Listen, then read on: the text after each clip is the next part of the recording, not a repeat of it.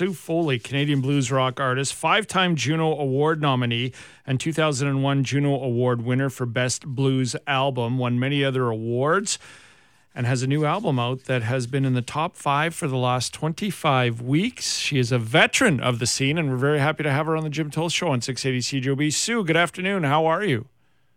Hi, I'm great, thanks. How are you doing, Jim? I'm doing excellent. Thank you for taking some time today to discuss your great music and the scene overall. Is that okay to call you a veteran at this stage? Well, I guess so. I mean, I've been doing it a long time, but, I'm not that old, but I guess I am a veteran. I didn't mean to say the age at all. I just meant that you've been doing it for a while. I've been doing it for a while, yes. I'm experienced. I mentioned some of your accolades, and they go on and on. Last month named Guitarist of the Year and Entertainer of the Year at the Maple Blues Awards as well. Just give us some background on yourself, Sue, and how you got into this passion of yours for this blues rock music. I got into it pretty organically. I mean, my older siblings were all into really hard rock. Zeppelin and Deep Purple and the Stones. And, I kind of grew up with that. And then I realized, when I did learn about what blues was, that, traditional blues, then it kind of, that all harkens back to the tradition. So I just kind of learned about it through bands like that, mostly through the Rolling Stones. What gripped you about it to make this your life? Well, what got me was going to my first live blues show, my first live blues concert. That was just life-changing. It was James Cotton. I was 15 years old, and it was just a really magical type of music when it's really played well, and it's all about, what I always say, people think the blues is, depressing or sad, or it's all about one thing, but really it's just an expression of, what I would call a celebration of what it is to be human in all our facets. So there's happy blues, there's joyful, there's sexy blues, there's sad blues, there's, blues about everything, but it's just about being human. It's really real. And that whole experience of sharing it with an audience, you found, what I found was that it was a sharing of this whole human experience. And that it just is like a healing kind of thing. So yeah, it's just like a magical kind of music. That relationship with the music is kind of what you're describing there. At what age did you know that this could actually be your life? Because you're so talented on the guitar that I would presume that at a certain stage you're like, I'm pretty good at with this. Well, it takes a while, but at 15, after that first show, I dedicated my life to it, and that's a while ago. So I've been all over the world. I've been up and down every road and highway and flown across. And right now we're flying all over the place. But I think if you just really stick to it, you get pretty good. It's like being a craft, dedicating your life to a craft, and it just gets better. If my Alberta math is right, that was only 13 years ago, Sue. No, I'm kidding, of course.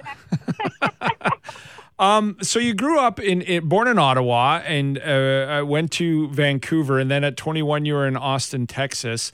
Tell me about growing up with the blues in Canada and what was available to you and how it gripped you, or was it mostly what you were getting out of the U.S. that sort of propelled you down this avenue of this genre? Well, it was both. There was a really strong scene. I grew up in Ottawa, and there was a strong scene. There is still a strong scene and a very vibrant scene in Canadian blues. It's been there, I would say almost as long as it's been in the U.S. But, when we were coming up, all those bands from Chicago, they came up to Canada a lot. So we saw, the same bands that everybody saw in the States because coming up to Canada from Chicago was really not a big deal. And so we saw, everybody, Albert Collins, Buddy Guy, Junior Wells. I mean, before I even left Canada, I'd seen, a lot of blues shows. But the Canadian blues scene also got some amazing artists. And, right there in Winnipeg, of course, there's some wonderful, wonderful players you probably know about, Big Dave and Brent Parkin and just, the Perpetrators. We got a lot of friends in Winnipeg, so rock on. Yeah, I know you're coming to Winnipeg. I'll talk about that in a moment when you're on this tour that you're going to embark on. But first of all, tell us about your latest album. It's been in the top 5 for a while now. Pinky Blues came out in 2021. What do you like about it, and how is it maybe different and yet similar to the other multiple albums you've put out? Well, it's different because it was recorded all live, and when I say it was recorded live, it's not a live album, but it was recorded live in the studio. So what you're hearing when you play that album is no overdubs, no vocal overdubs, no tracking. There was no bells and whistles, no smoke and mirrors. So we all set up in one big room and we played live. We had Chris Whipper-Layton on the drums from, the original Stevie Ray Vaughan and Double Trouble band. It was recorded in Texas, so it's got that vibe, and produced by a great Hammond B3 player named Mike Flanagan, who plays with Jimmy Vaughan, and John Penner is on bass, who's actually from Winnipeg, so he's my original bass player. He came back to the band, and it was just really spontaneous. It's live. It's got the vibe, and it's got a lot of strong guitar on it. It's a guitar album. Pinky is my guitar. Pinky is my pink Paisley Fender Telecaster, and so I always have Pinky with me at every show, and there you go. You come to the show, you like the album, and you come to the show, you're going to like the show. There you go. There's the people could say, there's Pinky, man. She sounds great tonight. Right. It's not to see Pinky. Don't even care about the band. Recording it live, do you enjoy that? Like, do you prefer to sort of have a couple takes and sort of work on each individual medley and song, or do you like the aspect? Is there more pressure with doing it live? I would say there's probably more pressure. Like, you really have to get the take at that moment because you can't fix it. Like, there was things even on this album that we had thought later, oh man, maybe I can go tweak that vocal a bit, and no. So, you have to be happy with your performance, but we really were on this one. I like both methods. I think they both have merit. But this is a special kind of vibe. And, being a blues artist, a lot of the stuff we listen to is from the 50s and 40s and 30s. And, you're kind of a bit of a music historian when you're a blues artist. So all that stuff was recorded live. There was no tricks. I mean, those people really sounded like that. And that was really impressive. Right. I like all genres of music, and I'm predominantly a rock guy, so I just love the guitar, and that's what as you said of what you just mentioned there about the blues, that the guitar is maybe not at the forefront of blues, but it's such an important part of it, and sometimes in a lot of your music it is at the forefront. Was that a conscious decision for you, or is it just sort of what you learned growing up? Oh, it was a conscious decision, but it was both, because my father played guitar and my three older brothers played guitar. So the guitar was just there. It was around the house. There was lots of guitars around, and I just remember that. But like you, I grew up on guitar music and all that rock from the 70s and 80s. It was all really guitar driven. I mean, the instrument is just a part of the fabric of my soul, I think, at this point. Again, I'll emphasize in your 29 years, but I mean, in your time and in your doing shows, recording, you still love doing live shows as much as you always have, and especially during this pandemic time, getting out and being in front of a live audience. Is it rejuvenated at all, or not saying that you had to be rejuvenated, but is it a different perspective to getting out on the road again? It is, because you know how it is. If something gets taken away from you, we just took it for granted that we never thought that could happen.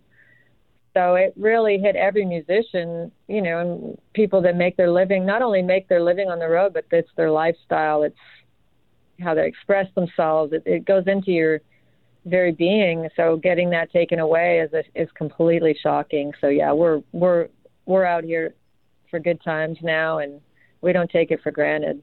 You have a show in Illinois tomorrow, and then on to Wisconsin, the Edmonton Blues Festival next Friday in Edmonton. Bow Island, is that Bow Island, Alberta?